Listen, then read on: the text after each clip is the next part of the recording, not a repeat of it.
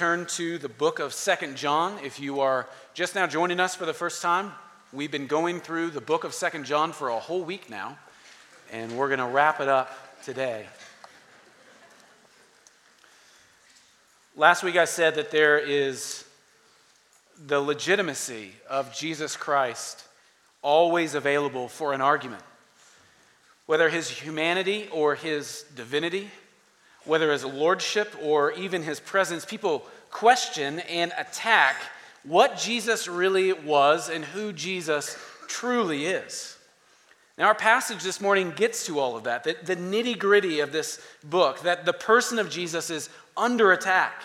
So I want to bring your attention to the conclusion of 2 John, where I think that you'll see what to do in your own home or in your relationship, or even at your own dinner table when attackers of the truth of the gospel start to argue for what they believe. And I think John tells us what we can do in the midst of this argument.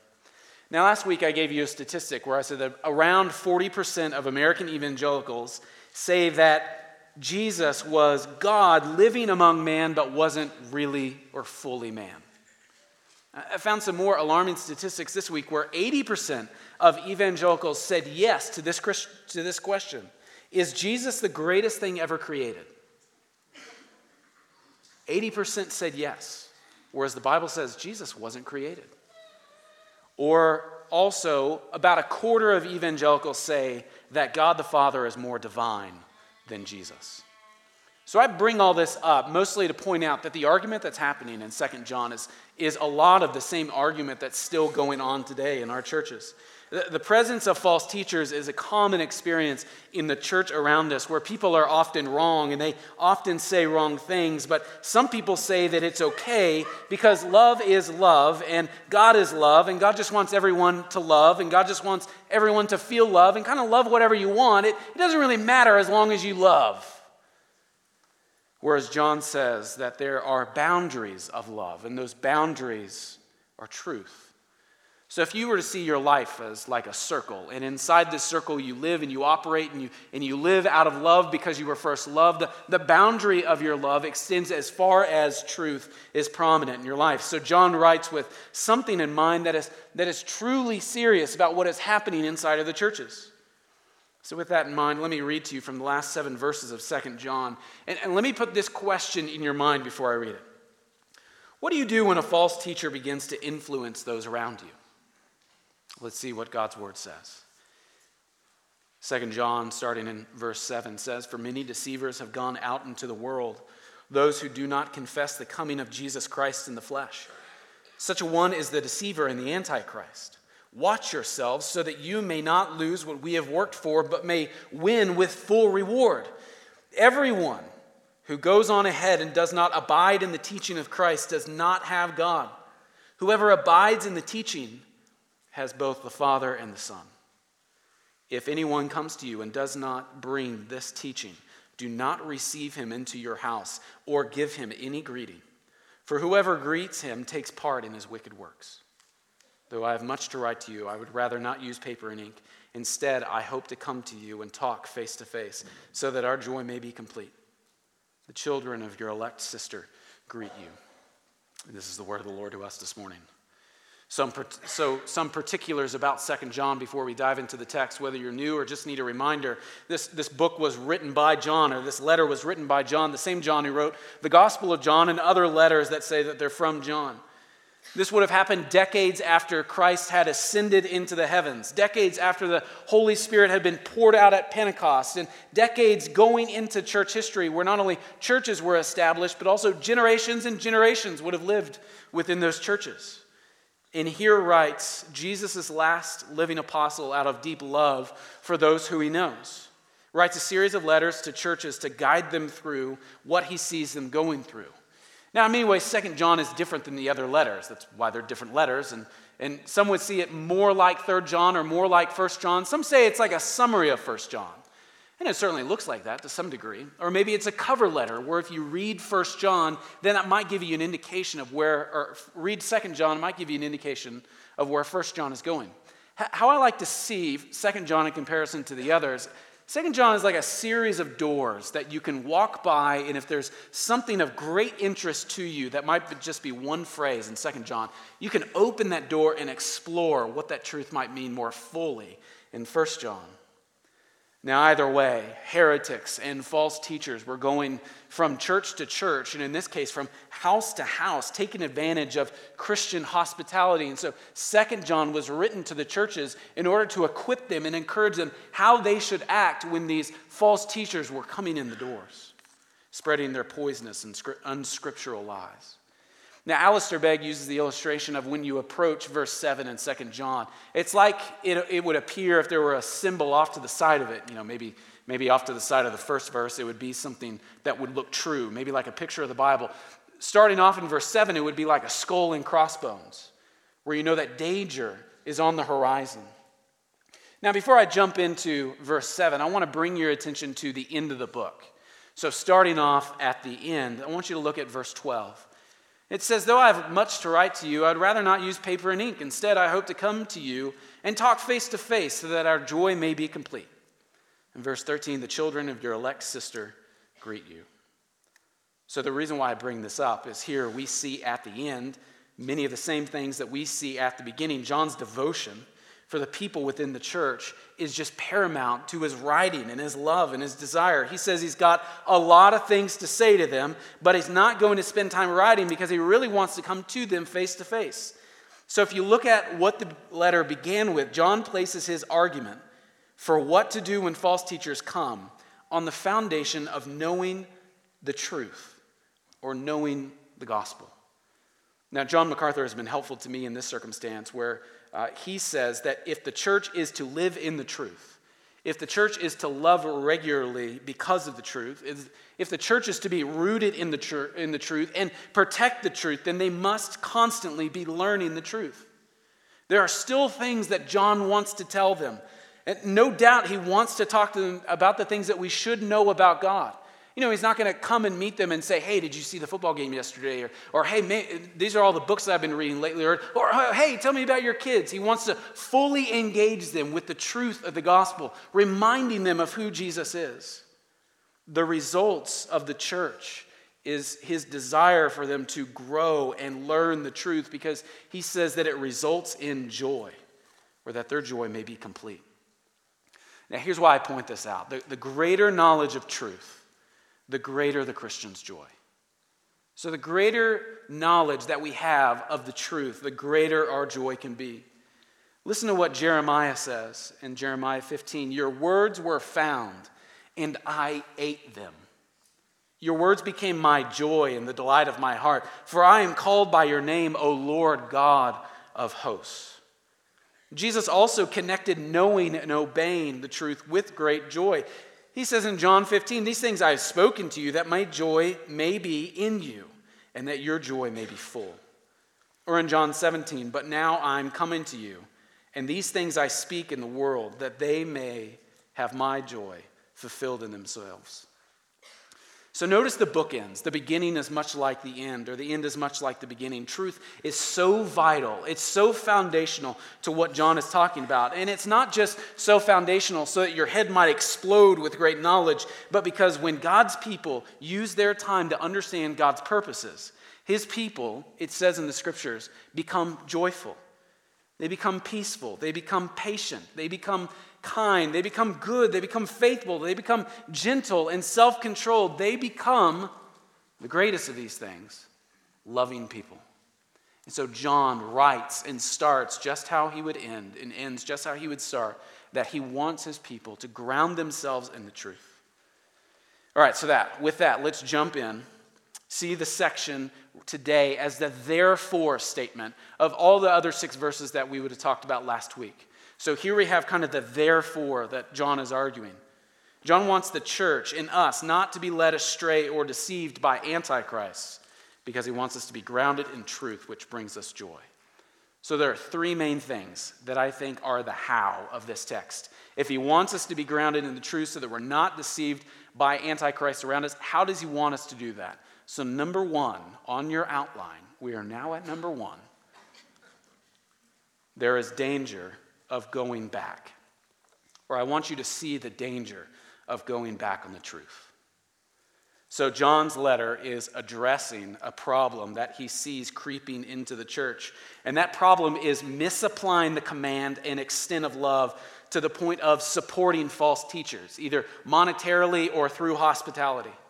And love will have its boundaries, and that boundary, like I've said before, is truth. Now, these troublemakers, John describes them. These troublemakers are deniers of who Jesus is. He's saying that they don't believe that Jesus is truly God and truly man. And he calls them deceptive or deceivers. For many deceivers, he said in verse 7, have gone out into the world, those who do not confess the coming of Jesus Christ in the flesh. Those who deceptively bring in error or non-truth into the church and start teaching it so that other people can be consumed by it. He's saying that there are two options when these deceptive people come in. Either they're saying that Jesus or that the Messiah came in Jesus at the baptism of Jesus and then left Jesus just before the cross. Or he's saying that these people are describing Jesus as we would call like a phantom or a ghost. Last night, my wife is currently coming back from Oklahoma, so I was at my house all by myself, which is scary. Don't like that. Don't have a dog to even make noise. And all of a sudden, I was studying near the wall, and on the other side of the wall is outside, and there was wind rushing by, and there were leaves rushing by, and every time we'd get a gust, I honestly thought someone is going to kill me. So you're jumping. In reality, no one's coming to kill me. No one's there. It's just leaves rustling up against a wall. And that's how they're describing Jesus in the world. That these Christians think that God-man has come. But really, it's just something that appeared in some undescribable way. So what John is saying, these people are acting like are antichrist. One who stands against Christ or stands in the place of Christ. And antichrist historically has been understood more broadly as a belief of opposition to who Jesus is. And it continually appears in history where people are constantly opposing in different ways and in different forms, whether they're standing opposed in their beliefs or they're trying to take the place of Jesus as an establishment. These teachers are against Christ because they deny that he is indeed, or they deny that he has indeed come in flesh or become flesh. And these people, historically, we would see them as called Docetists. So Docetists, Docetists. John's condemnation on those who deny Jesus has come in the flesh are aimed at this specific group of people, though we can see all around them there are people kind of like this. So these Docetists are basically defaming and trying to bring down the glory of God by saying that Jesus is not actually man.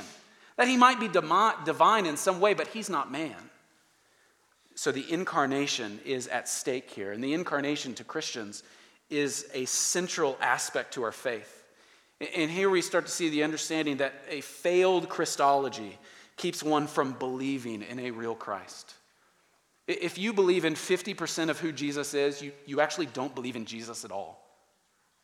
If you believe in 99% of who Jesus is, you actually don't believe in Jesus at all. So they're doing it through deception. Now, I think they're either doing it through deception of a full-blown, self-aware, antichrist person in these people's lives. They either know what they're doing and they're going after it, or I think another option would be that they are being swept up and used by Satan. But either way, what John is saying to do with those instances is not different in who's controlling who. He's saying to block them off completely. Because they're trying to tear down what God has done through John and through the other believers. The things that we have worked for in the text suggest that all the church and the missionary efforts that were started by either John or other readers of this text. So he's saying, don't go back on what's been done. Look at what's been done and see these people in opposition to it. They're dragging you away from what God has established through this church. This progress and work would be lost, John says, if the opponents of Christ get their way within the church and they get their platform. He's saying they're taking away from what Christ has done, so don't go back. So I want to dive in really briefly to the word incarnation, so you can write down the word incarnation because it's super important and you can study it for the rest of your life. It's not a word that you'll find in the actual scripture. It's much like a theological word or phrase that we would use to describe the Trinity or try to understand the Trinity. So in understanding the incarnation, we see it fully unpacked in John 1:14, where John writes that the Word became flesh and dwelt among us. Now, when I say word, I mean capital W-O-R-D. The Word became flesh and dwelt among us. Here, the Word is the title or designation for the person who existed in the beginning and uniquely was God, as John says, and was with God, as John also says. The Word was the source of life and light for all who received him and could be said to be in the world. And John is saying that the Word has come in flesh. He claims that the Word became flesh, or to put another way, became the physical, living substance of which human beings are made, body and soul. So Jesus, the man, was body and soul like you and I are. Now, the Son of God didn't turn into flesh, like a boy turns into a man somehow, or a creepy man in a movie turns into a werewolf. Jesus doesn't simply assume flesh. He doesn't just put on flesh like we might put on a coat or a jacket in the wintertime. Nor did the Word become united with an existing human life, like he found a soul and a body to come into, and now that's how he exists, like in a Disney movie. But the Word became flesh and dwelt among us. And 2 John verse 7 says that deceivers do not confess Jesus as coming in this way. And so they must be countered, and they must not be messed with. John is saying that Jesus is the Son of God, and he is truly or fully man, and truly or fully God. So what does John tell us to do in this case? Still, and don't go back on the truth. Don't go back on your faith. Don't give up ground on what you know to be true. Don't entertain people who defame and try to bring down who God is. There is danger in its losing what we've already gained.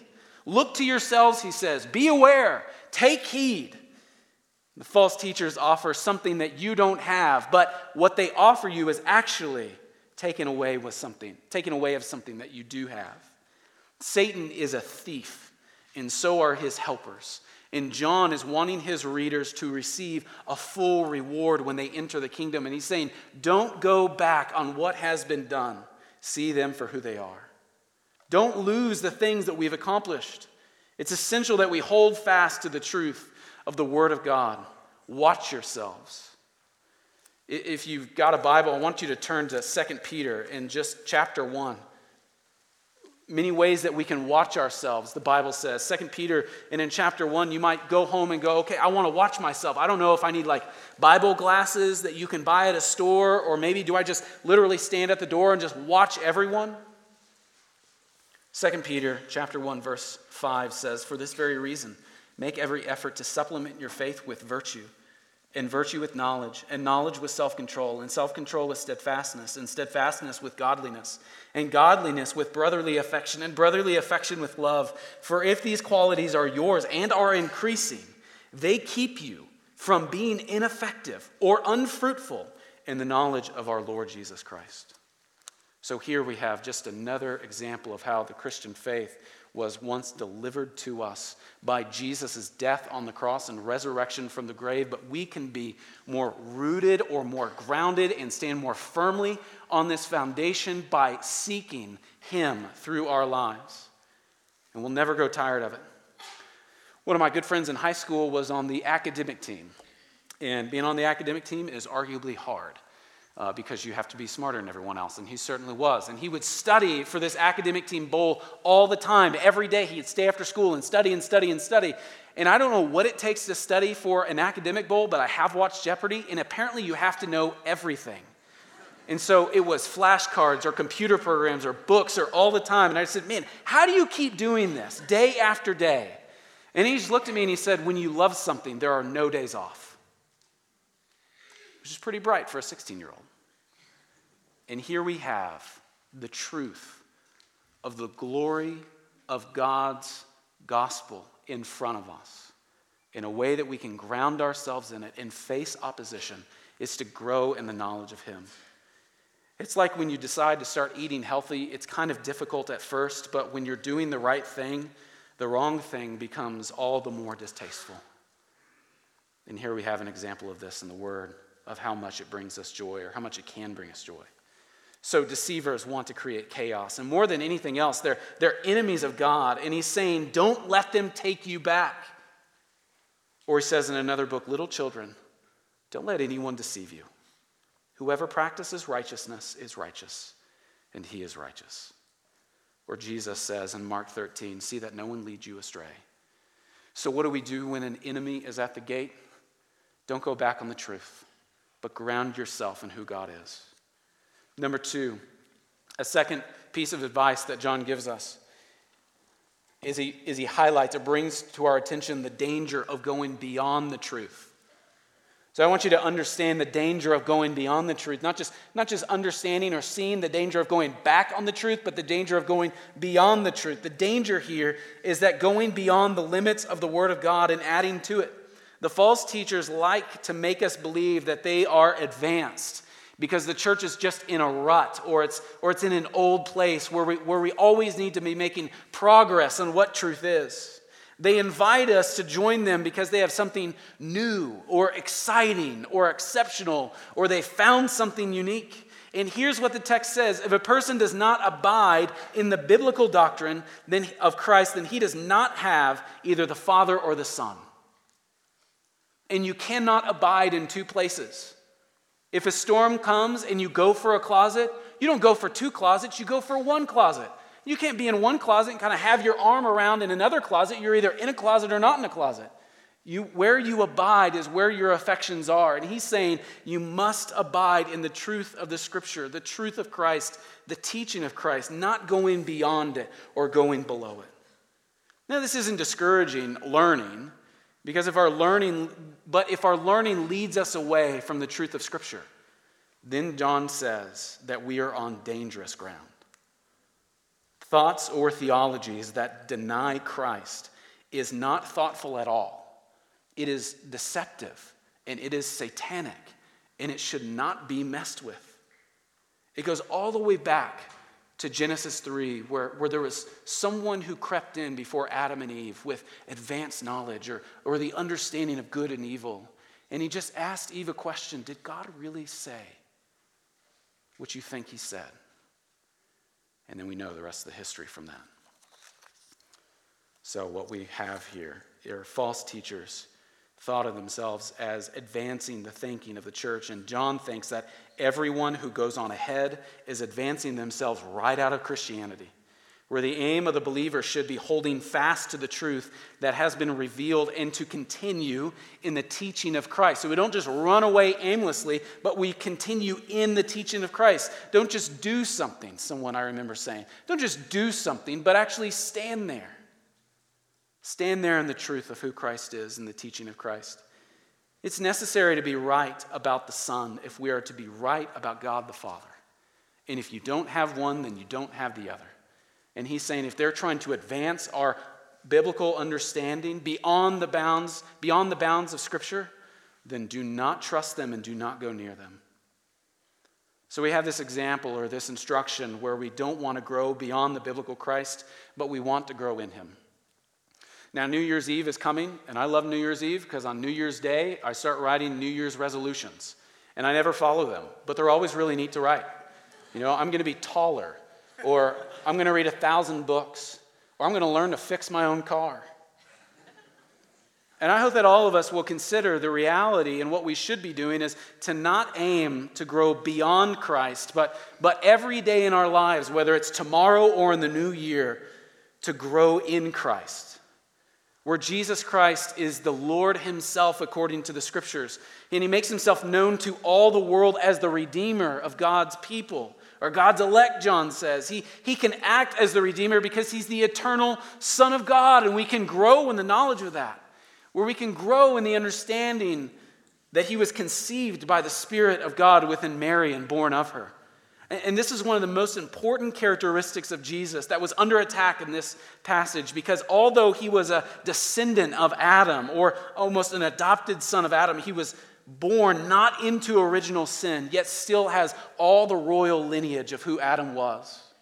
And yet he was, as promised, born of a woman, where now it says in Genesis 3 that the seed of the woman will now crush the seed of the serpent with all of his divinity and all of his humanity.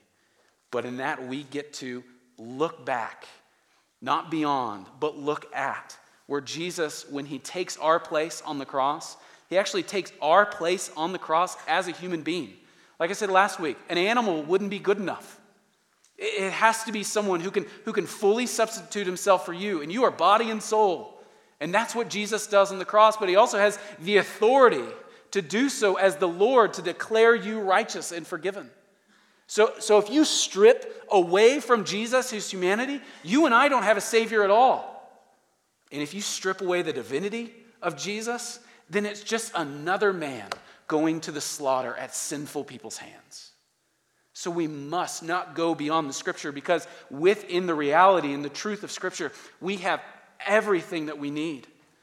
Jesus Christ accomplished all that was asked of others, but he did so unlike any other human in history. He was the announcer of hope like all the prophets before him, except unlike them, he announced that he was the great prophet. He is seen throughout the Bible as a warrior and as a sacrificial lamb, making intercessions for his people. He entered into this state of humiliation, which consisted of him being born into a sinful and broken world under the law and enduring the wrath of God for our sake, and was buried under the power of sin. Yet Jesus rose 3 days later and ascended into heaven days after that, where he says that he is coming back for his people to judge wickedness and to finally, permanently, eternally be with his people forever. We must understand that this is the Jesus of the Scriptures. And if we're looking at anything beyond him or below him, we're not looking at him at all. And this is the Christ that we need to know. Charles Hodge has this great quote, this old theologian has this great quote: "It is only a Savior who is both God and man, who is all we need and all we can desire. As God, he is ever-present, almighty, and infinite. And as man, he can be touched with a sense of our infirmities, was tempted as we are, and subjected to the law which we violated, and endured the penalty which we should have brought on ourselves. We are therefore complete in who Jesus is and what he did and what he always will do. And we should want nothing more beyond that." So John is saying, don't go beyond the text. Don't go beyond the Christ, but abide in the teaching of Christ. Understand the basic doctrines of the Christian faith. Abide in his teaching. I love what Jesus does in the Sermon on the Mount, where Sermon on the Mount is awesome at the beginning, but at the beginning of the Sermon on the Mount, Jesus says, hey, all the things that you should have read and understand, all those things that have been talked about, proclaiming the Messiah, they're all talking about me. And then he just unveils a proper and right teaching of all those things in the Sermon on the Mount. And then at the end, he says that if we subject ourselves to the law which we have violated, and if we subject ourselves to him as our Lord, then he is the one who either gives us security or destruction based solely on how we respond to his words. So don't go beyond, but abide. Now, thirdly, there's the danger of going back. There's the danger of going beyond. There's the danger of going beside the truth. I want you to feel the danger of going beside the truth here. Now maybe going beside isn't a helpful category. I thought of that about 6 a.m. this morning. That was actually not a third helpful point, but everything's been printed. All the slides are made. What I mean to say is it's actually dangerous to even try to compare anything else in the world with Jesus the Lord.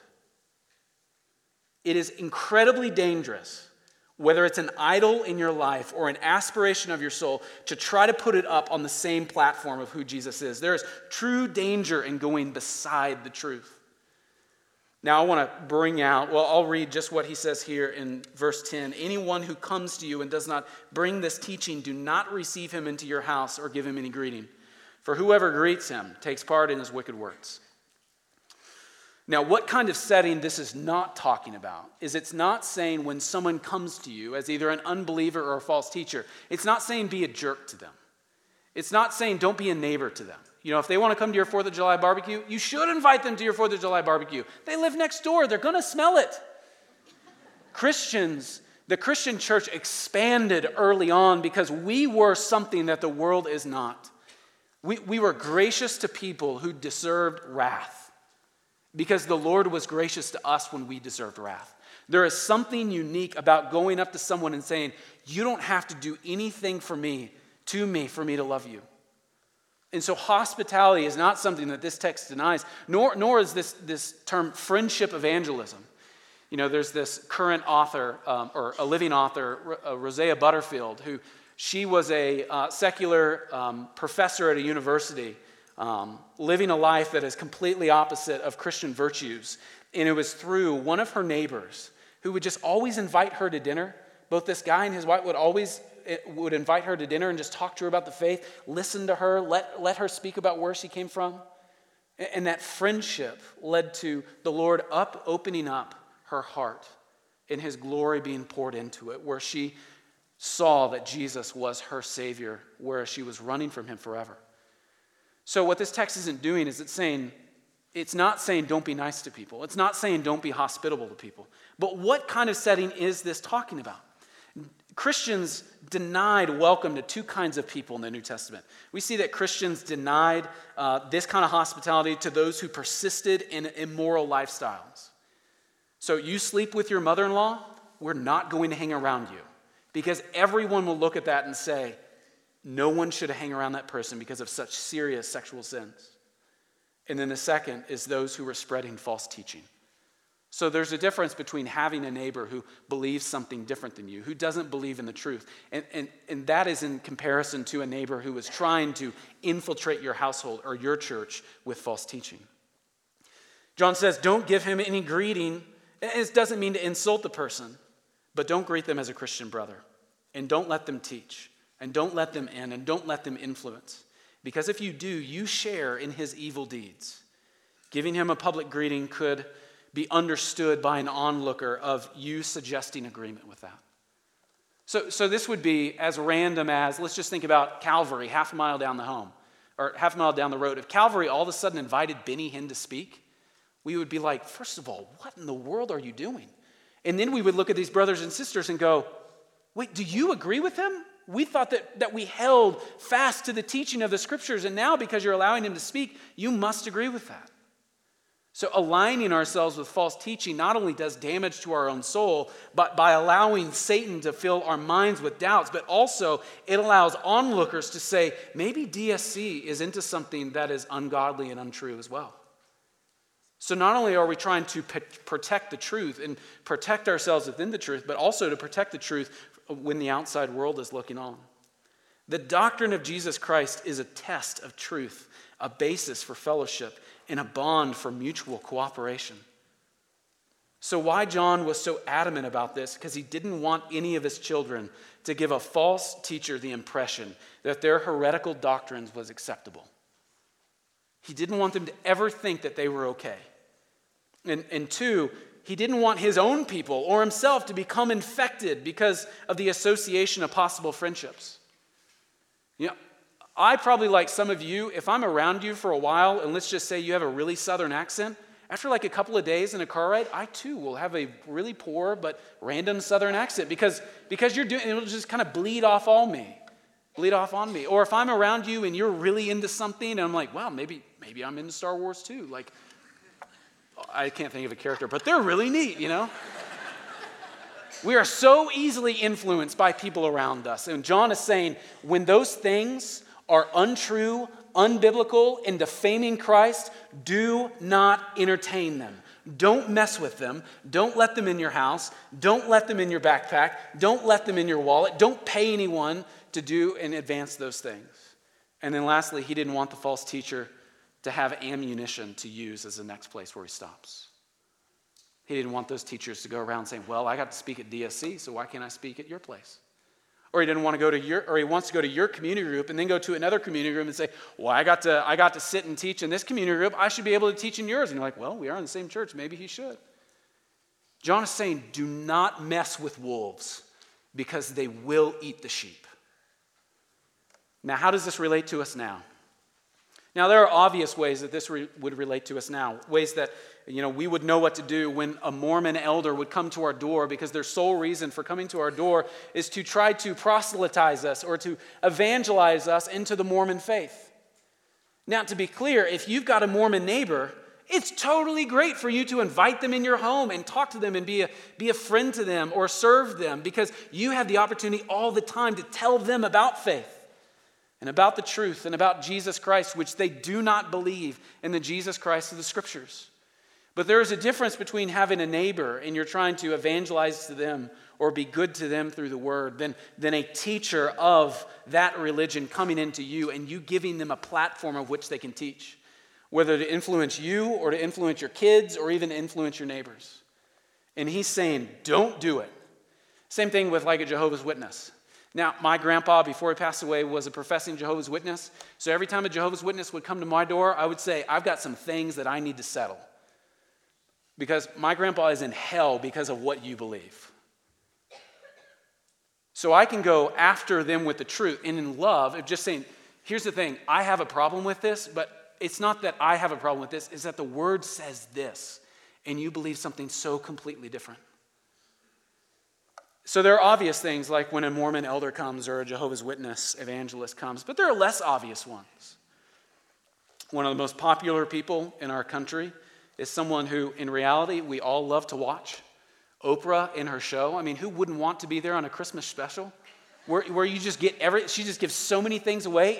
It's really fun. She seems like a really nice person. But on that show, we must have the discipline enough to where she will have false teachers on there, like Rob Bell or Deepak Chopra, where they will say things about their faith and she'll affirm it and she'll say, you know what's nice is that we should all believe something. And out of a Christian discipline, you should just say, power off. Don't influence my house. Don't make me think this is normal. It's untrue. It's unhelpful. It makes me go back in my faith just by listening to it, by you trying to add on to the faith. But, I mean, we all like her, and she seems really nice. And I'm not saying don't watch Oprah or don't watch ABC or whatever, but be careful what we allow ourselves to slowly seep into our minds. And have the discipline to say, or have the discipline to determine what is just fun and good, and then what is now not borderline, but over the mark of anti-Christian, where someone is allowing Antichrist to promote their false doctrine. Or other things where people come across as Christian authors, and their books are not Christian at all. But either they're a Christian, which is fine if Christians write nonfiction or even fiction, like that's awesome. People should write all stuff all the time. It's great to be an author. But there are some things that are used by deceptive people to get into your living room or get under your eyes and are deceptively trying to change your mind about what is true. And it typically looks like all of church history has been wrong for 2,000 years, but look what I discovered a couple years ago. And you're like, wow, how are you smarter than John the Apostle? How are you smarter than Jesus himself? How are you smarter? And why did you get it, not me? And so we need to be careful on what we read. Now, instead of listing off like 30 people you shouldn't read, I'm not a book burner or anything. I'm not going to roll over like Hanson CDs in the parking lot. But what I'm saying is, and that's fine if you do, I'll give you some of mine. What I'm saying is we have a book nook provided for you where we actually have read those things, and we want you to read those things. And they're at different levels and for different kinds of people, whether you're younger or older, you're in school or you're not in school, or you're a parent or you don't have kids. There are so many things that we can grow in the knowledge of the glory of God in. And if you have a book that we should have up there, then bring it to one of our attention, and we'd love to read it and either say, it's not really good because of this, or man, we would actually love to put it in the bookstall. Thanks for helping us out with that. Now, there are a couple of situations that I think we can bring up from this text today, not only to bring out obvious situations or less obvious situations, but what do you do when someone comes to you at the door and they're professing a belief that Jesus is the brother of the devil, like a Jehovah's Witness? Now, I think it's fine to stand at the door and talk to them and be quick to say, no, stop talking. This is what actually the Bible says. I know you think you're reading John correctly, but you're not reading John correctly. But don't let them in. Don't give them a platform. Don't let your spouse be influenced by them. Don't let your kids be influenced by them. We wouldn't allow them to preach here, so don't allow them to preach in your home. You wouldn't choose to let your kids go to a school where they're teaching them about the reality of the Christian religion, so don't let them do it in the home. Or maybe at your community group. Be clear on what the scriptures is. So whether you're a community group leader, you should be the most knowledgeable of the scriptures in your group. Now, there are always cases where some people will say something and you're like, wow, you should be leading the community group. That was amazing. But you should lead the charge in growing in the knowledge of the gospel. But also if someone says something that's not true, have the courage and the boldness, stand on the truth to come alongside them and say, hey, what you said, it's not right. And please don't say it ever again. At a church I used to be a pastor at, my job was to be over the community groups. So I would bounce around on Sunday mornings and go to different community groups. And I think I've said this story in here, but I'll say it again because it's really great. There was a case where a community group was talking about the authority of Scripture and how the Scripture just impacted their lives and how it's true and it enables them to walk in a totally different way. And one guy just casually pops up and says with true conviction, like, I actually don't think the Bible is authoritative. And I actually don't think that it was written with all truthfulness. I think that some people messed up when they wrote it. And so you have that 2 seconds of like, what's going to happen now? And the community group leader looked at him and said, you will not speak again. And we're going to move on. And everyone needs to understand that what he said is not true. And that was awkward and it was awesome. Because it's not putting that guy up against a wall, it's putting the truth at the center of our aspiration. Christ is good enough to look at continually. And when people are distracting from him, we should not waste time because we have enough to concern ourselves with in his glory. Or maybe at the dinner table where you invite some people over and they say some things that are not true. One of the best things you can do in front of those who you love is to say, man, I really love the hamburger you just made, but that's not true. Like, it's not true. And here's what is true. John doesn't leave us just with this aimless sense of like, don't do this, don't do this, don't do this. He's saying, ground yourselves in the truth that changes the world. Don't go back on these things, but keep your eyes focused and abide in Christ and you'll be satisfied forever. Or at the office place. When I worked in Alaska and worked for an oil and gas company, a guy hosted a Bible study twice a week in one of the conference rooms, and he would just bring people in, and we were walking through a book together, and he was really helpful and really instructive, and every now and then there'd be someone who'd come in, and they're not morons, so don't hear me say that, but they just say things that are unbiblical. And another guy in the room would just say, Frank, that's unbiblical. We need to move on. And you're like, hey, Bill, you're kind of awesome. Like, I just thought you were really good at equations and Excel, but you can handle the word. This is really helpful. Because the word and the truth is worth dividing over. And then lastly, a situation I call in the backpack.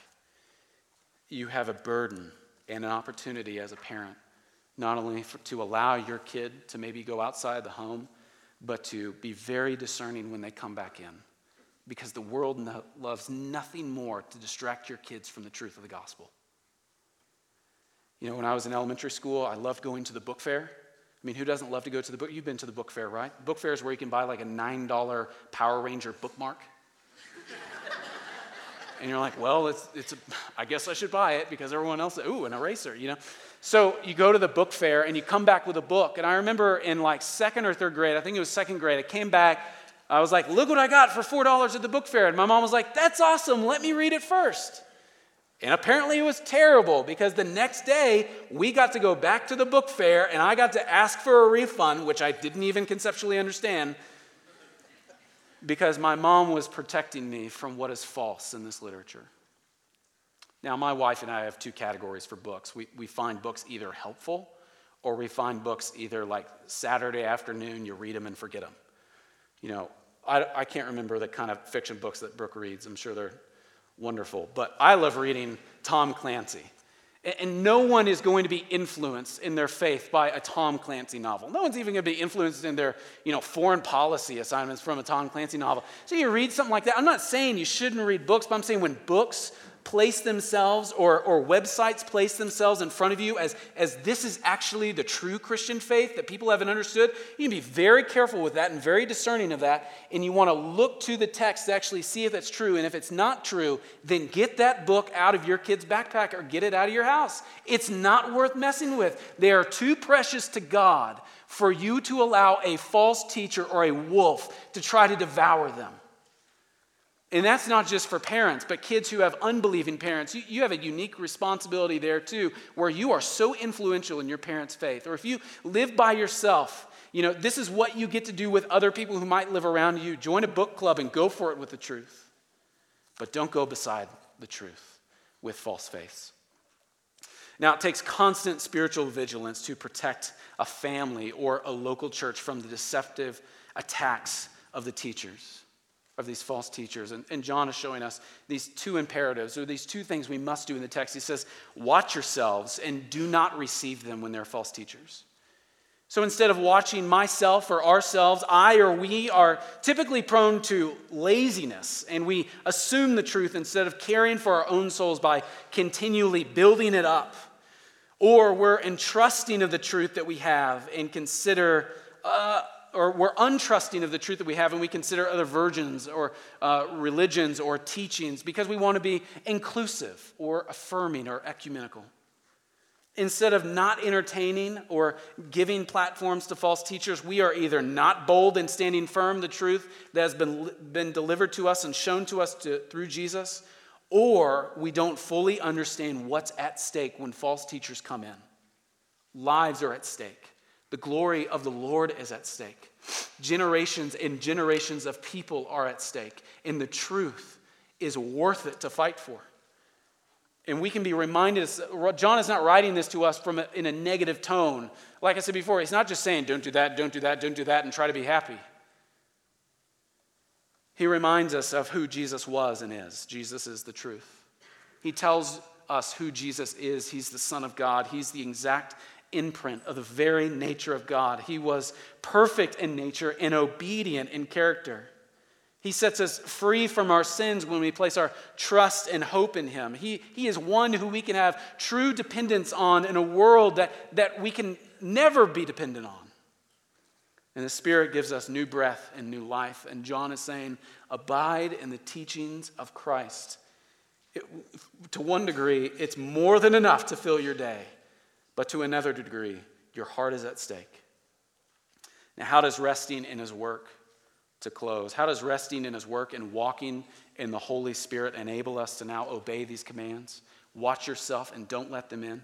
In the case of watching ourselves, what resting in Christ's accomplishment and walking in the Spirit enables us to do is to be confident and bold with the truth that we have. In the case of not receiving false teachers, what resting in Christ's accomplishment and walking in his Spirit allows us to do is to be reminded. We get to remind ourselves and others what biblical love actually looks like. Biblical love isn't truth minus compassion. Biblical love isn't truth minus charity. Or hearing friends out from the other side. Biblical love isn't just hiding yourself from the world and building a bunker underneath your house and hoping that everything goes okay. But biblical love is truth minus nothing. Biblical love is truth plus nothing, where we can, by the Spirit, know all who Christ is and what his accomplishment on the cross for us fully means. And this is powerful because our hope is now understandable. Our walk is firm within his footsteps. Where he goes, we follow. Our faith has sight in that we trust in the very Son of God who came as a man for us. If you don't have Jesus in fullness, meaning Jesus in the flesh, then you don't have a Savior with the humanity that can save you. We must therefore have a Savior, John is telling us, that not only understands us, not only is sovereign over everything, but we must have a Savior who can take our place on the cross. And what the Bible is clear about is we do have a Savior who did take our place on the cross. And he was truly God and truly man. And if you believe in that, then it's like when John wants to be with you. It's like your joy is complete. Let's pray to the Lord together. Father, we come to you thankful at you, reminding us continually of your love for us. We thank you for the little things, like John sending this letter to a church that we can read thousands of years later, that we can see not only how we can live on a daily basis, but we can see how much you love us and at what cost you loved us. Father, we pray that you would instill in us boldness to seek you and understand you. We pray that you would instill in us a desire to abide in you. Lord, we know that when we have that desire, you keep us within you. So we pray all these things in the name and the power of your Son, Jesus. Amen.